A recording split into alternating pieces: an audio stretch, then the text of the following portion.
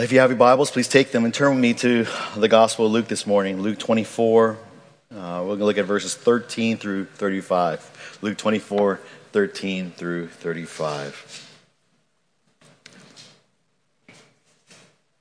And as you turn there,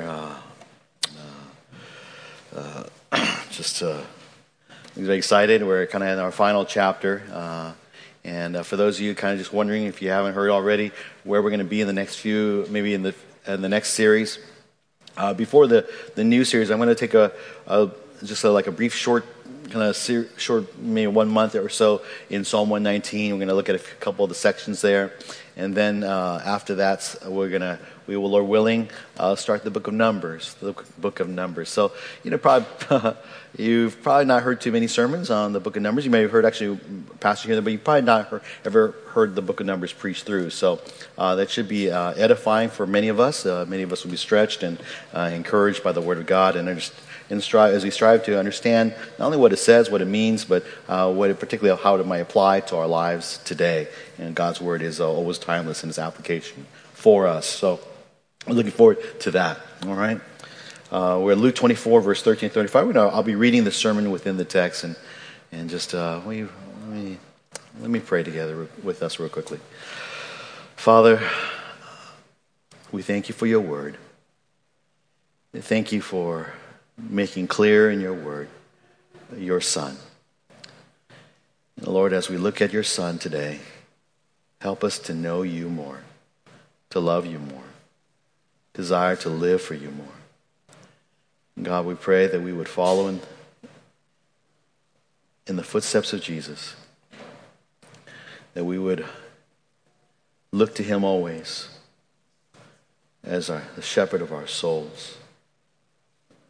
Thank you, Lord, that he is alive and seated now at your right hand, interceding even for us today. It's because of him and in him that we draw near. We pray that that you would teach us in Christ. The Spirit would be our teacher, convict us of sins, convict us of these truths, and light a fire in our hearts as we look to these truths this morning in your book. These things we pray in Jesus' name. Amen. Amen.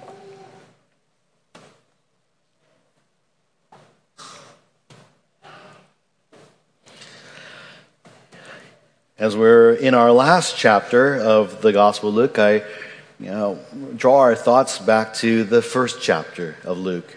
Remember back in Luke chapter 1, verse 1 to 4, in those first 4 verses of the Gospel, Dr. Luke, who writes this book as well as his follow-up in the book of Acts, records the life of Christ. And he writes this compilation of the things that basically were fulfilled in the life of Christ. Fulfilled so that, and he writes these things so that you may know the exact truth about the things you have been taught. I hope that as we've been going through this gospel, we have been learning the exact truth, that we know the exact truth. Not only that what someone has told us, but we actually see in the scriptures that this is exactly what happened. That what we've been taught is actually what is taught in the scriptures itself. Luke writes for that purpose so that his audience will have this assurance that what they believe is true and truly did happen. The believers in those days, Theophilus among them, had been taught about Jesus, but doubt had crept into their hearts and had crept into their minds. They doubted because they saw the opposition that was against Jesus, against the church, that had predominantly came from the Jewish establishment. They wondered if what they believed about Jesus actually was true. And so Luke writes this gospel. He writes of the life, the ministry, and the death of Jesus Christ to show that all of it didn't just happen. It wasn't just an accident, but all of it happened as a fulfillment of God's plan, of a fulfillment of God's promises. In fact, it had to happen exactly as it did. A prevalent word in the book of Luke, as well as in the book of Acts, is this Greek verb that's translated it is necessary. Actually, it's a short little verb called dei, D-E-I. And it means it is necessary, or it must. Of the 100 times or so that it appears in the New Testament, 40 times, nearly almost half, are found in the Gospel of Luke as well as the book of Acts. So this is a very big theme for Luke's writings. And he uses it because what takes place in the life and ministry of Jesus is what must take place, what is necessary to take place because of the predetermined plan of God. So for instance, in Luke 4:43, Jesus said, I must preach the kingdom of God to the other cities also, for I was sent for this purpose. You see, he had to preach the gospel because that was God's purpose for him. Or in Luke 24:7, which we looked at last time, the Son of Man must be delivered into the hands of sinful men and be crucified, and the third day rise again. That Jesus had to die at the hands of sinful men and had to be crucified because this was part of God's predetermined plan. Today's passage is what I would call the exclamation point to Luke's purpose in writing his gospel. It's the summary. It's a unique passage to Luke. No, it's not found in any of the other three gospels. So Luke includes it as he understands it to bring a finality to his point throughout the book, as that is that all that has happened to Jesus in his life, in his ministry, in his death, is something that is a fulfillment of what God has purposed and planned, that is because it is revealed in the scriptures. That's Luke's point. That's why he brings us to this exclamation point today. This passage is Jesus' appearance to the two disciples on the road to Emmaus. It's a familiar passage probably to many of us. And Luke here just makes his point that everything happened to Jesus as a fulfillment of God's plans as recorded and revealed in the Old Testament scriptures. And I know that for many of us, maybe hopefully right now, none of you are wrestling with doubt, but throughout our lives, there are going to be times when each of us may wrestle with doubt, especially when we go through trials. Those times when we especially will be tempted to doubt. We may doubt, we might not doubt necessarily God's existence. We might doubt maybe even some of the realities, the truths of Jesus. We might doubt different aspects of the truths of the faith that have been entrusted to us. And all of us at one time or other, and sometimes on occasions throughout our life, will face doubt. And I pray that when times of doubt come in our life, that the truths of Scripture, passages like today's passage, will come to your mind and remind you of the truths of who Jesus is. That you'll be reminded in times of doubt, in times of despair, times of faithlessness even, that you'll be drawn back to Jesus, who is faithful, who is true. And all that happened, all that we learned in the scriptures is what took place. And that will encourage you, it'll hold you, even in the face of death. It will alleviate your doubts through remembering that Jesus' life, death, and resurrection was a fulfillment of the scriptures. In the first 12 verses of chapter 24, last week we learned about the empty tomb and the appearance of the two angels to the women disciples announcing that Christ is risen. Today's passage takes place on that very same day, that Sunday, shortly after on that same day. And as we look at this passage, we're going to simply divide it into 5 points. I call it 5 scenes, but 5 points. 5 scenes on the road to Emmaus that confirm that the Lord has truly risen from the dead. For many of them, they had heard reports that Jesus had risen from the dead from these women, but they didn't really believe it. And now this passage kind of helps us to understand that through Jesus' interaction with the disciples, that Jesus has truly risen from the dead. Okay, so let's take a look at point number 1. Point number 1 is in the first scene is that the disciples don't recognize the risen Jesus. So in this story, the story begins with how the disciples don't recognize the risen Jesus when they meet him on the road to Emmaus. Look at verses 13 to 16 with me. And behold, 2 of them were going that very day to a village named Emmaus, which was about 7 miles from Jerusalem.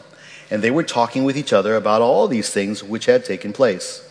And while they were talking and discussing, Jesus himself approached and began traveling with them. But their eyes were prevented from recognizing him. So here we get our setting. We see what's happening here. The story involves two disciples, two of them. And it's really a continuation of verses 1 to 12, because it doesn't even say it's two of them. Well, two of who? And you kind of look back and say, oh, it's referring to the 11 disciples that were gathered in the room, as well as some of the other disciples that were with them. So it's all this larger group of disciples. It's probably about anywhere from, around 100, 120 people or so probably at this time. These are the followers of Jesus. So there are two of them that we find here. And they were among those who, according to verses 1 to 12, had heard the woman's testimony. They had heard the report of an empty tomb. They heard the report of that they had seen angels, and that angel had said that he's not there, he's risen. These were then most likely some of Jesus' close disciples. Not necessarily the 12, it's definitely not the 12, but among the first 120 or so. Now they traveled this day to Emmaus. It was the day after the Passover, so they could finally travel. And the Emmaus is a village about 7 miles. So that's a 7-mile walk. It's kind of like the width of San Francisco, right? You ever walk from one end, you do the Bay to Breaker or something like that. Go from one end. 7 miles is a long walk. You walk fast, maybe 20 minutes a mile. That's good over 2.5 hour walk. So that's a good walk. I don't think I could make that walk today, but I'm sure you could. Anyways, it's something you can make in about a good half day. Now, scholars debate about the exact location of Emmaus. So whether it's somewhere along the west, southwest, northwest, different locations of Emmaus. 3 different locations are possible.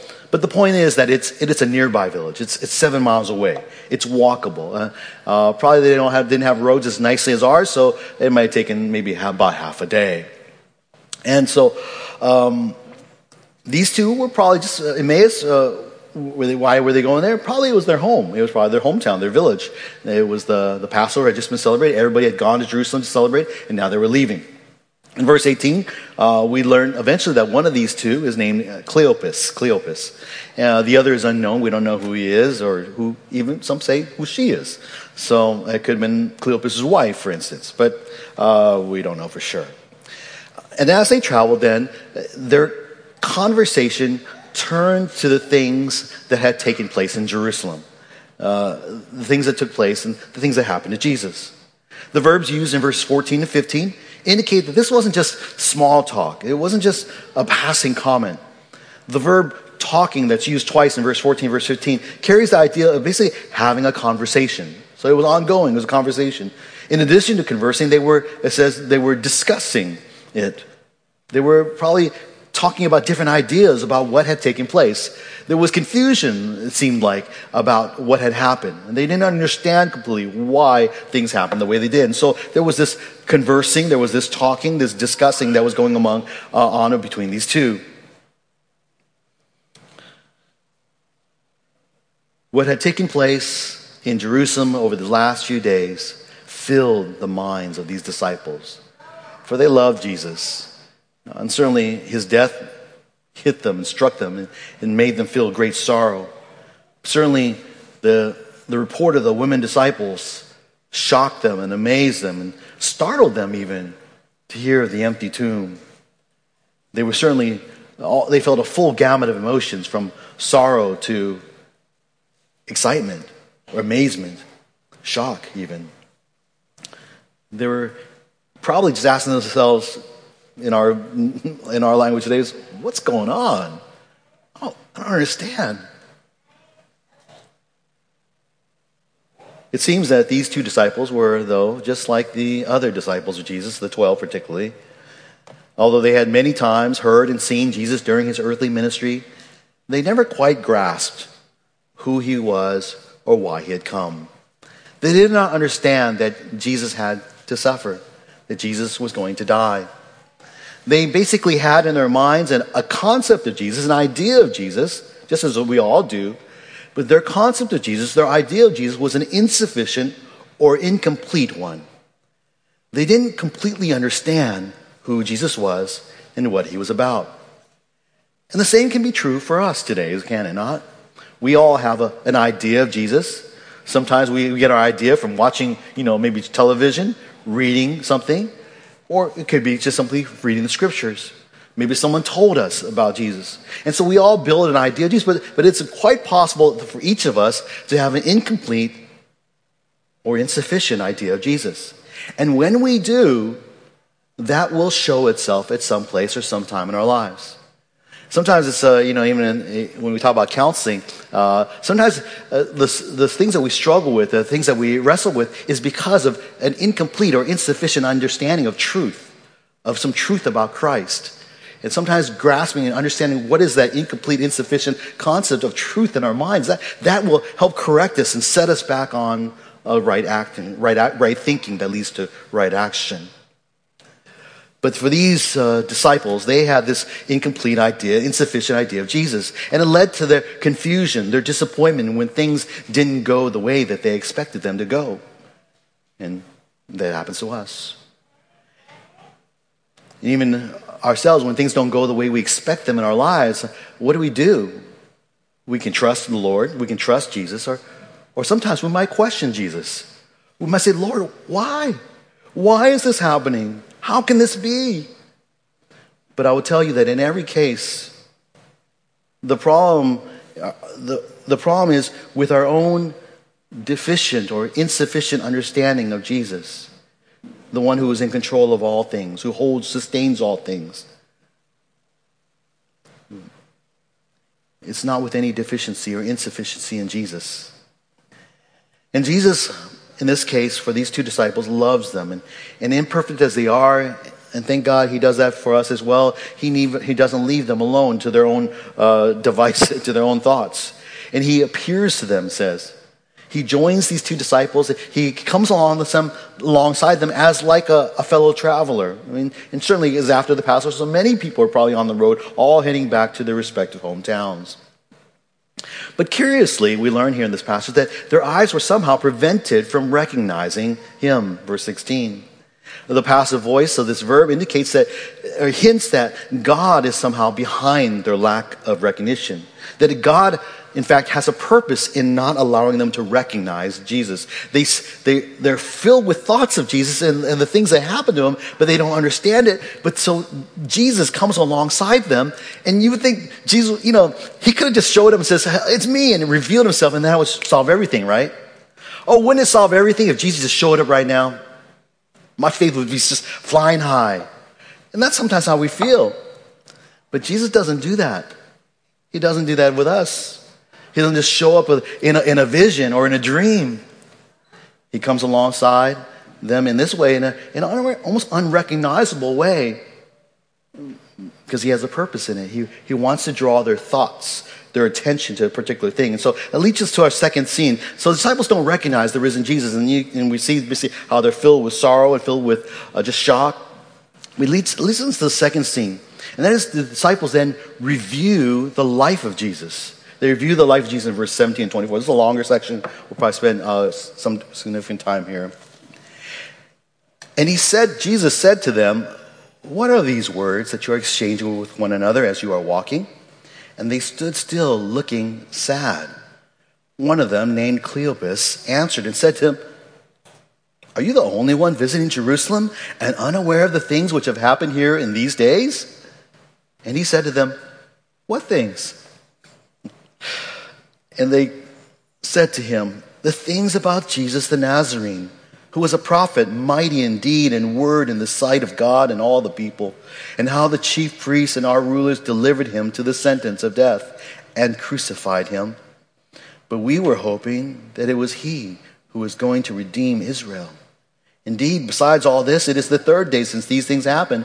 But also some women among us amazed us when they were in the tomb early in the morning and did not find his body.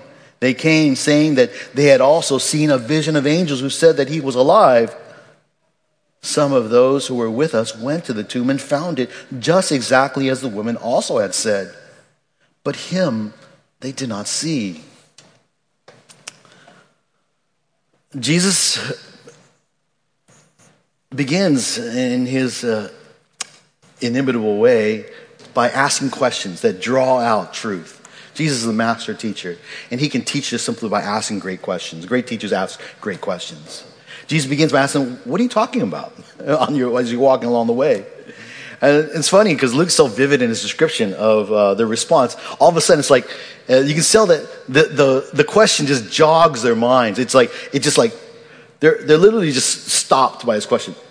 You know, it's that kind of it jerks them, and it could bring. In fact, it tells them they stand still. And one of them, Cleopas, looks at him and he says, basically, where you been? Where you been? This, are you the only one who doesn't know this? He's shocked. He's incredulous that this Jesus here doesn't know what happened. Of course, Jesus knows what happened. He's Jesus. The risen Savior is right before them, but they don't know him. That's him. They're amazed that he doesn't know.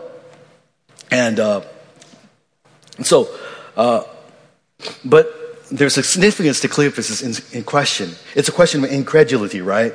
But it indicates that in the minds of Cleopas as well as the other disciple, that what happened to Jesus was something that was public and visible to all. It was something that everyone knew about. Everyone had the opportunity to see. It was a public in his teaching in the temples. It was public his opposition to the leaders. It was public that his trials before the Jewish leaders as well as the Gentile rulers. It was public when he was flogged. It was public when he was crucified. Everyone knew what happened to Jesus. How do you not know what happened to Jesus? There was no question of what happened to Jesus. It was such an obvious thing that took place. Nevertheless, Jesus persists in his question. He knows what happened, but then he asks what things. I just chuckle because they'd already stopped and they didn't ask him, and their jaws just dropped. Like, how is that possible? They probably scratch their head. But he's trying to get them to basically reflect and review on what has happened. That's what he's doing, right? Jesus wants them to think through. It's like, when we're parents, we're asking our kids, you just got time out. Why did I give you time out? I know why I gave you time out, but do you know what you did that you got time out? Because I want you to reflect upon, review what just happened. What did you just do? And that's what Jesus, he wants them to think, what happened? Think about all the things that happened this week. And what did they reveal? Because they reveal something. Something that will indicate where they're deficient, insufficient idea of Jesus. So they proceed to tell him about what happened. They begin with the facts. They speak of Jesus the Nazarene, who was a prophet, who was mighty in deed and word before God, as well as all the people. So it was seen by all. It was agreed by all that he was mighty in deed and word. Yet despite his awe-inspiring ministry, the religious leaders delivered him over to death by crucifixion. And all of this was disappointing to the disciples. It brought them sorrow. That's why they were sad at the thought of what took place. They had hoped that he was the Redeemer, that he would be the deliverer of Israel. Essentially, they had hoped that he was the Messiah, the Christ. Their hope was dashed with his death. But in addition to this, they speak of their shock, their amazement, when the women disciples reported the empty tomb and the vision of angels that Jesus was alive. And they even reported how some of their fellow disciples, Peter and John, had actually even gone to the tomb, and they found it exactly as the woman had said even. It was empty. But then they added at the end, but they did not see him. No one saw Jesus. And this last point reflects the main reason for the skepticism of these disciples. He said everything happened just as we described to you, but the point that matters to us is that no one saw him. We didn't see him. The view of Jesus' life and death by these disciples conveyed accurately what took place. But it was somehow, even as they reviewed it, all that happened, they know it in their heads, but it was not enough to convince them that Jesus had risen. They simply didn't know what to make of all that, what they'd seen, what they'd heard. They are basically inconclusive about Jesus. Because for them, it came down simply to the fact is, well, no one has seen him. Is this not what some skeptics even today say? Unless I see Jesus, unless I am able to see Jesus, I simply will not believe. If he's really alive, why don't he just show up, appear? Unless I see a risen Jesus, I will not believe in his resurrection, according to some skeptics. But of course, it's how ironic for these disciples who had this basic thought in their mind, because we didn't see Jesus, or our fellow disciples didn't see Jesus. We don't believe that he was risen. They clearly don't believe he was risen. But how ironic, right? Here they are saying, if we'd only seen Jesus, we would believe in the resurrection. Here he's standing right before them. Because Jesus knows that if he shows them up, if they see him, they will truly walk by sight. He wants them to walk by faith. He wants them to walk by faith. Will he trust what he himself has told them? Will he trust what the scriptures tell them? Whether anyone had seen him or not, it does not change the reality that Jesus was risen, because he's right there. According to Luke, Luke writes this out, he's right there in front of them. He was there. Having seen and heard Jesus throughout his ministry, having heard the report of the women, should have been enough for Jesus' disciples to believe that he was alive. But it was not sufficient for these disciples because of their insufficient understanding of Christ. And so Jesus proceeds to correct them. Instead of revealing himself to them, which he could have done again, right? If he would just solve their problem, just boom, oh, it's me, now you believe.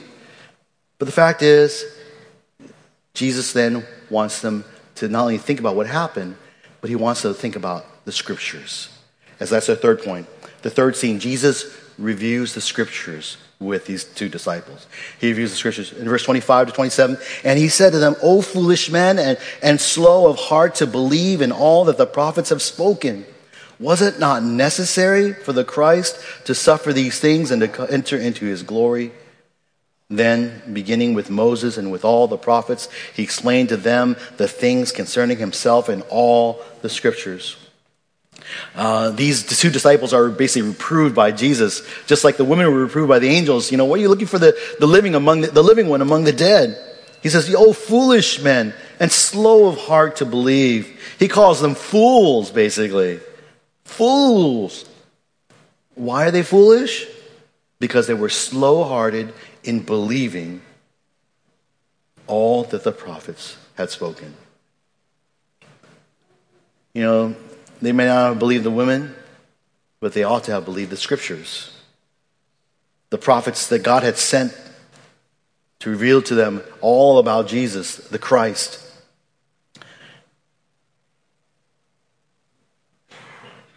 The problem for them isn't that they had not seen the risen Jesus. They didn't need to. According to Jesus, they had all they needed in the prophets alone. And Jesus asked this rhetorical question in verse 26, was it not necessary for the Christ to suffer these things and to enter into his glory? Notice again that verb was necessary. It's a divine necessity verb.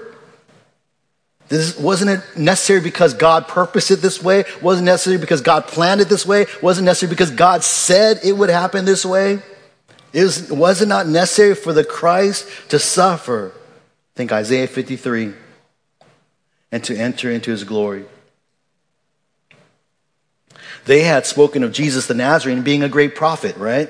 That he was mighty in deed and word, and that had given them so much hope that he was the Christ, that he was the Redeemer of Israel.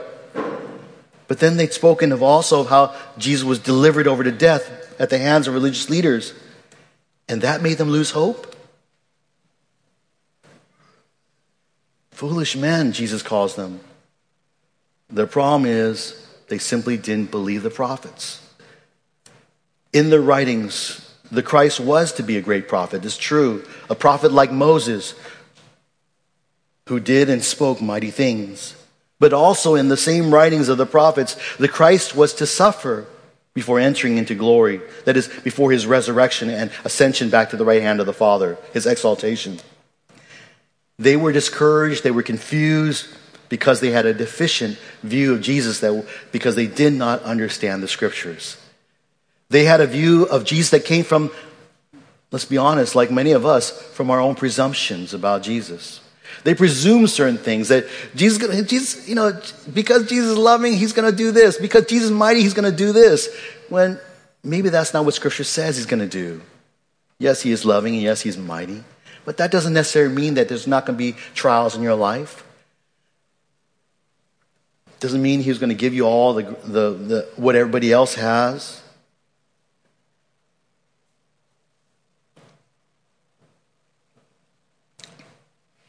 So in verse 27, Jesus takes these two disciples through probably the best Bible study that ever was. Jesus takes them through a Bible study of Christ in the Old Testament, right? Wow, that's got to blow your mind. He took them through all the way from Genesis, Exodus, Leviticus, Numbers, even Deuteronomy, and then all the way those first 5 books of Moses. He took them through those books. He highlighted all the different passages that spoke about him, and then he went to the other prophets, the latter prophets, and he went through them, and he showed that here are different places where he shows up again. Christ shows up. This Bible says must have blew their minds. He explained to them in all the scriptures the things concerning himself. Everywhere where the Old Testament points to Jesus, he pointed to it for them. He explained it to them. Disciples who had seen and heard all that had happened to him merely needed to simply compare his life, his ministry, and death with what the scriptures said. And if they had, they would have recognized this Jesus, because of all that happened to him in his life, matched up with the Christ that is foretold in the scriptures. And they could have then pieced together that Jesus, yes, Jesus is the Christ. That is why it was necessary that he come and be a prophet that is mighty in word and deed. And yes, that is why it is necessary that he come and suffer on the cross before entering his glory.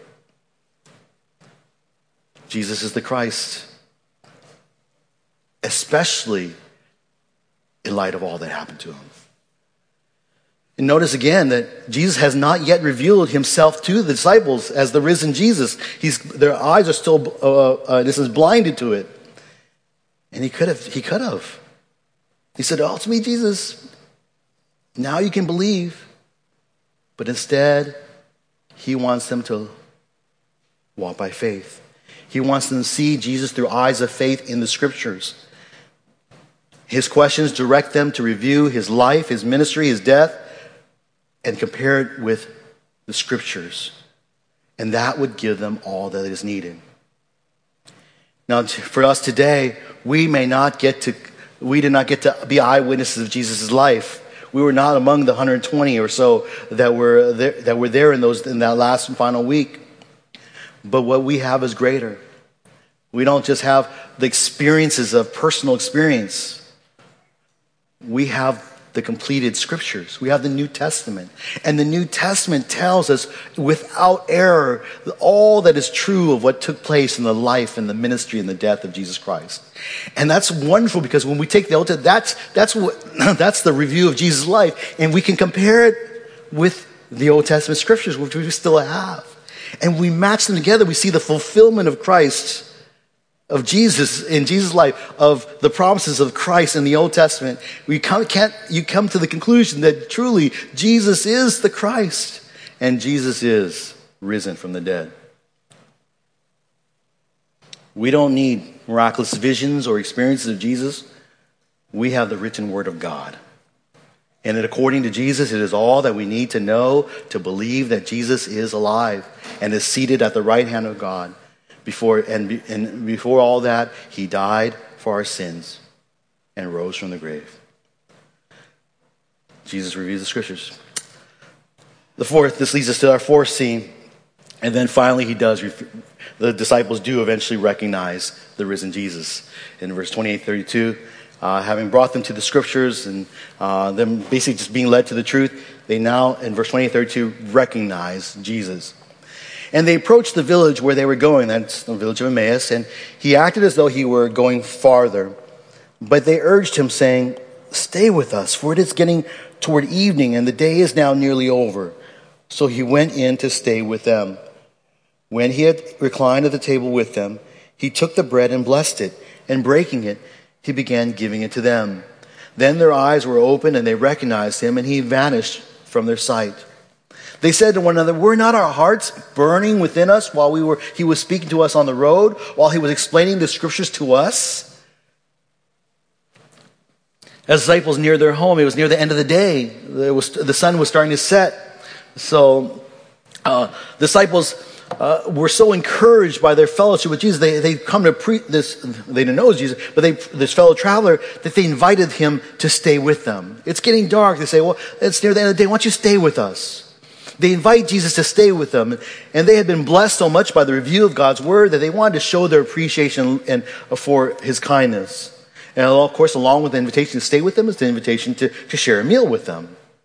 And now, and the story tells us that as they're reclining at the table, Jesus acts like the host in some way. It's unusual. He takes the bread. Usually it's the host who takes the bread and might divide it up. But he takes the bread and he breaks the bread. And then he gives thanks for the bread. Then he distributes the bread. Immediately, for those of us who, we didn't get to walk with Jesus, but that should bring to our mind scenes from Jesus' life. Most recently, the Passover meal, with communion, which we just took today, where Jesus took the bread, he broke it, he gave thanks, and he gave it. It also could remind us of the feeding of the 5,000, and a very similar wording there as well, where Jesus took the bread, the 5 loaves, and he broke it, and then he gave thanks for it. He gave thanks for it, broke it, and then he distributed it. It was in this moment of fellowship with Jesus that the eyes of these 2 disciples were open. Again, we see the passive voice here, this verb that indicates that it is divine activity, that it's God is opening their eyes to see these truths. God had kept them from recognizing Jesus, but now God was enabling them to recognize Jesus. And they recognized him, and they were like, oh, it's Jesus. And this, by the way, this is not unique to this situation. We see it happen to the disciples in some of the parallel passages as well. That initially people don't recognize Jesus. But the risen Jesus was there right before them. And then, peculiarly, he just vanishes. You would think at that moment, he would just stick around and talk to them, But he vanishes, and really we don't know how, we don't know why. We can only speculate at best. But the point is, they finally recognized Jesus. Through fellowship and the breaking of bread, they recognized Jesus. Explained to them, these disciples explained to them why, and when they realized, oh, it was Jesus, that's why when he was explaining the scriptures to us on the road, that's why our hearts were on fire. That's why when he was teaching us, man, we were just being convicted. It's like we were being seen for the first time. I love this point. It's just a real subtle thing. As those who teach the Word of God. When we teach, unless Christ is in it, if we're teaching, we're just informing you of things. But when Jesus is in it, we get illumined. We get enlightened. Because Jesus, through his Spirit, teaches us. And not just teaches us information, but he convicts us. He causes us to recognize the wonders of God's truth. And when we do that, when we have that fire is lit under us because of Jesus' teaching, we walk away wanting to do something, wanting to live, wanting to worship, wanting to praise. It's a fire that moves us to live and speak for Jesus. And that can be true for us today too, even as we open the scriptures. If we wanted to ever to know or see Jesus. A lot of times people, I remember when I was a young Christian, I really wish I could just to see Jesus. I wish I could just hear him. I long for those kinds of things when I was a young Christian. Because, you just got to read and you say, well, man, they heard and saw Jesus. I mean, that could happen to us. But I was mistaken as a young Christian. But there's an even greater thing in that we know and hear and see Jesus through the scriptures. And we have a sure understanding that it's Jesus. If we heard a voice and he's saying that he's Jesus, Henry, it's me, Jesus. How do I even know that's Jesus? More likely I'm just hallucinating. And how would I even know that it's truth? I wouldn't have any certainty that's truth. But God's word is completed, inspired by the Holy Spirit, recorded faithfully over the years. This is a sure revelation of God's truth. It's a sure revelation of what Jesus wants you and me to know. And it tells us all that we need to know about Jesus, that he is alive and he's risen. In these scriptures, they reveal Jesus. And so all we need is the scriptures. But when Jesus illumines you with his truths, you will respond. And the disciples, they responded with had an immediate response, which leads to our final scene, the disciples' witness of the risen Jesus in verses 33 to 35. Disciples' witness of the risen Jesus. We'll pick it up, 33, 35. And they got up that very hour and returned to Jerusalem and found gathered together the 11 and those who were with them, saying, "The Lord has really risen and has appeared to Simon." They began to relate their experiences on the road and how he was recognized by them in the breaking of the bread. Even though it had been a long day, even though when it was the end of the day, it was because of that reason. It was near the end of the day that they told Jesus, "I want you to stay with us. We need a rest." But because they had a fire lit under their hearts, they decided, we're going to go back. We're tired. It's the end of the day. It's dark. There might be robbers on the road, but we're going to go back and tell somebody about this. This is that exciting of news. We got to tell the other disciples. They immediately returned the 7 miles back to Jerusalem. They found the 11. They knew where the 11 were. They found those who also were with them, the other disciples. And before these two are able to say what happened, notice what the 11 and the others say first. By the way, at first, sometimes verse 34 seems like, is this the two saying this? Or is this the 11, the other disciples gathered saying this? And grammatically, in the syntax in the original language indicates quite without a doubt that these are what the 11 and the other disciples are saying. That they are saying, the Lord has really risen and has appeared to Simon. Because Simon Peter was there. So that's Simon Peter. Somewhere and somehow earlier in the day, the risen Lord had also appeared to Simon Peter. And although that appearance isn't described by any of the other gospel writers, it is also alluded to by Paul in 1 Corinthians 15, verse 5. But how exciting, they arrive to tell, I got great news. And they say, oh, Jesus is risen.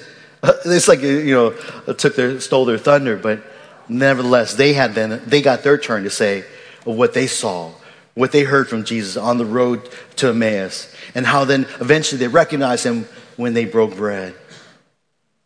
And that's why we break bread, even today. That's why one of the faithful things we do is we break bread. We take communion together as a church body, because it is in communion that we see Christ. We remember Christ. We know what Christ did.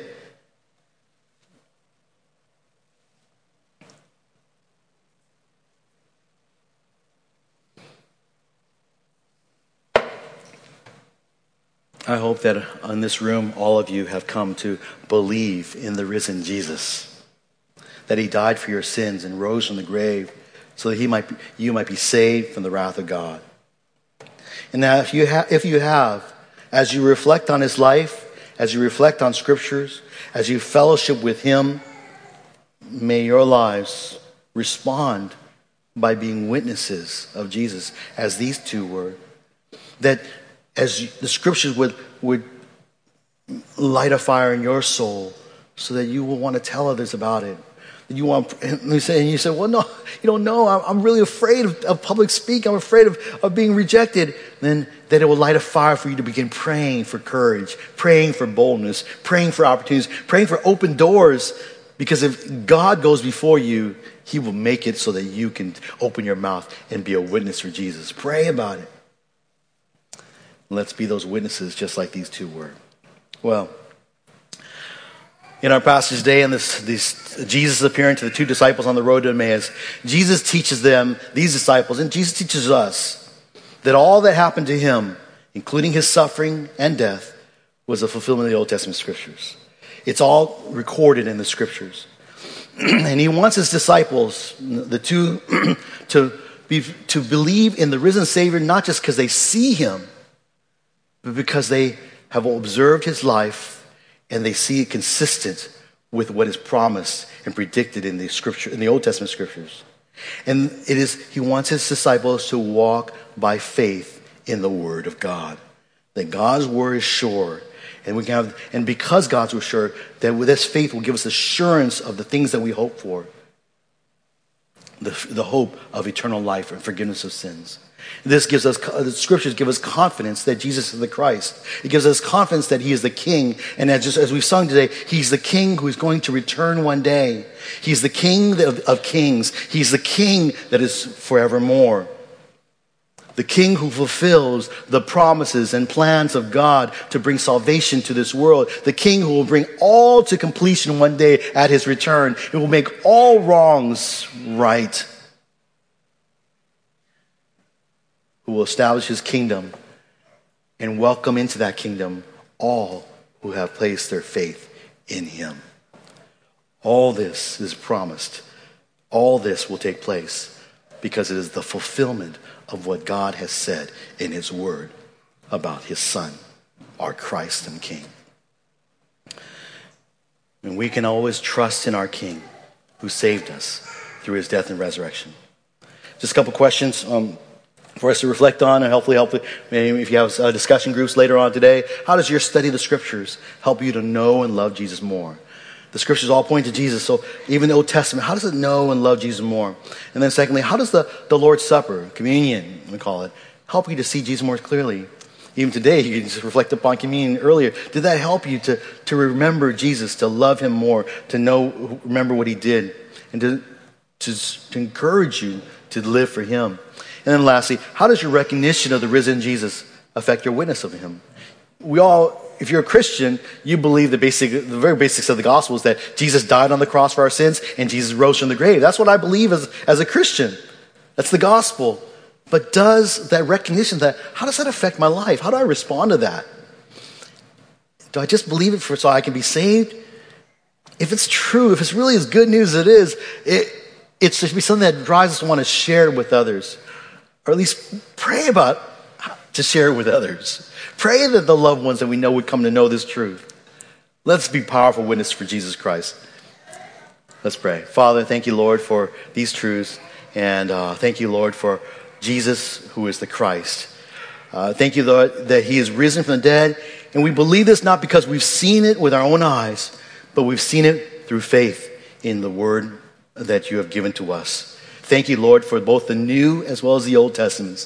Thank you that in them we can see what the disciples on the road to Emmaus saw that day.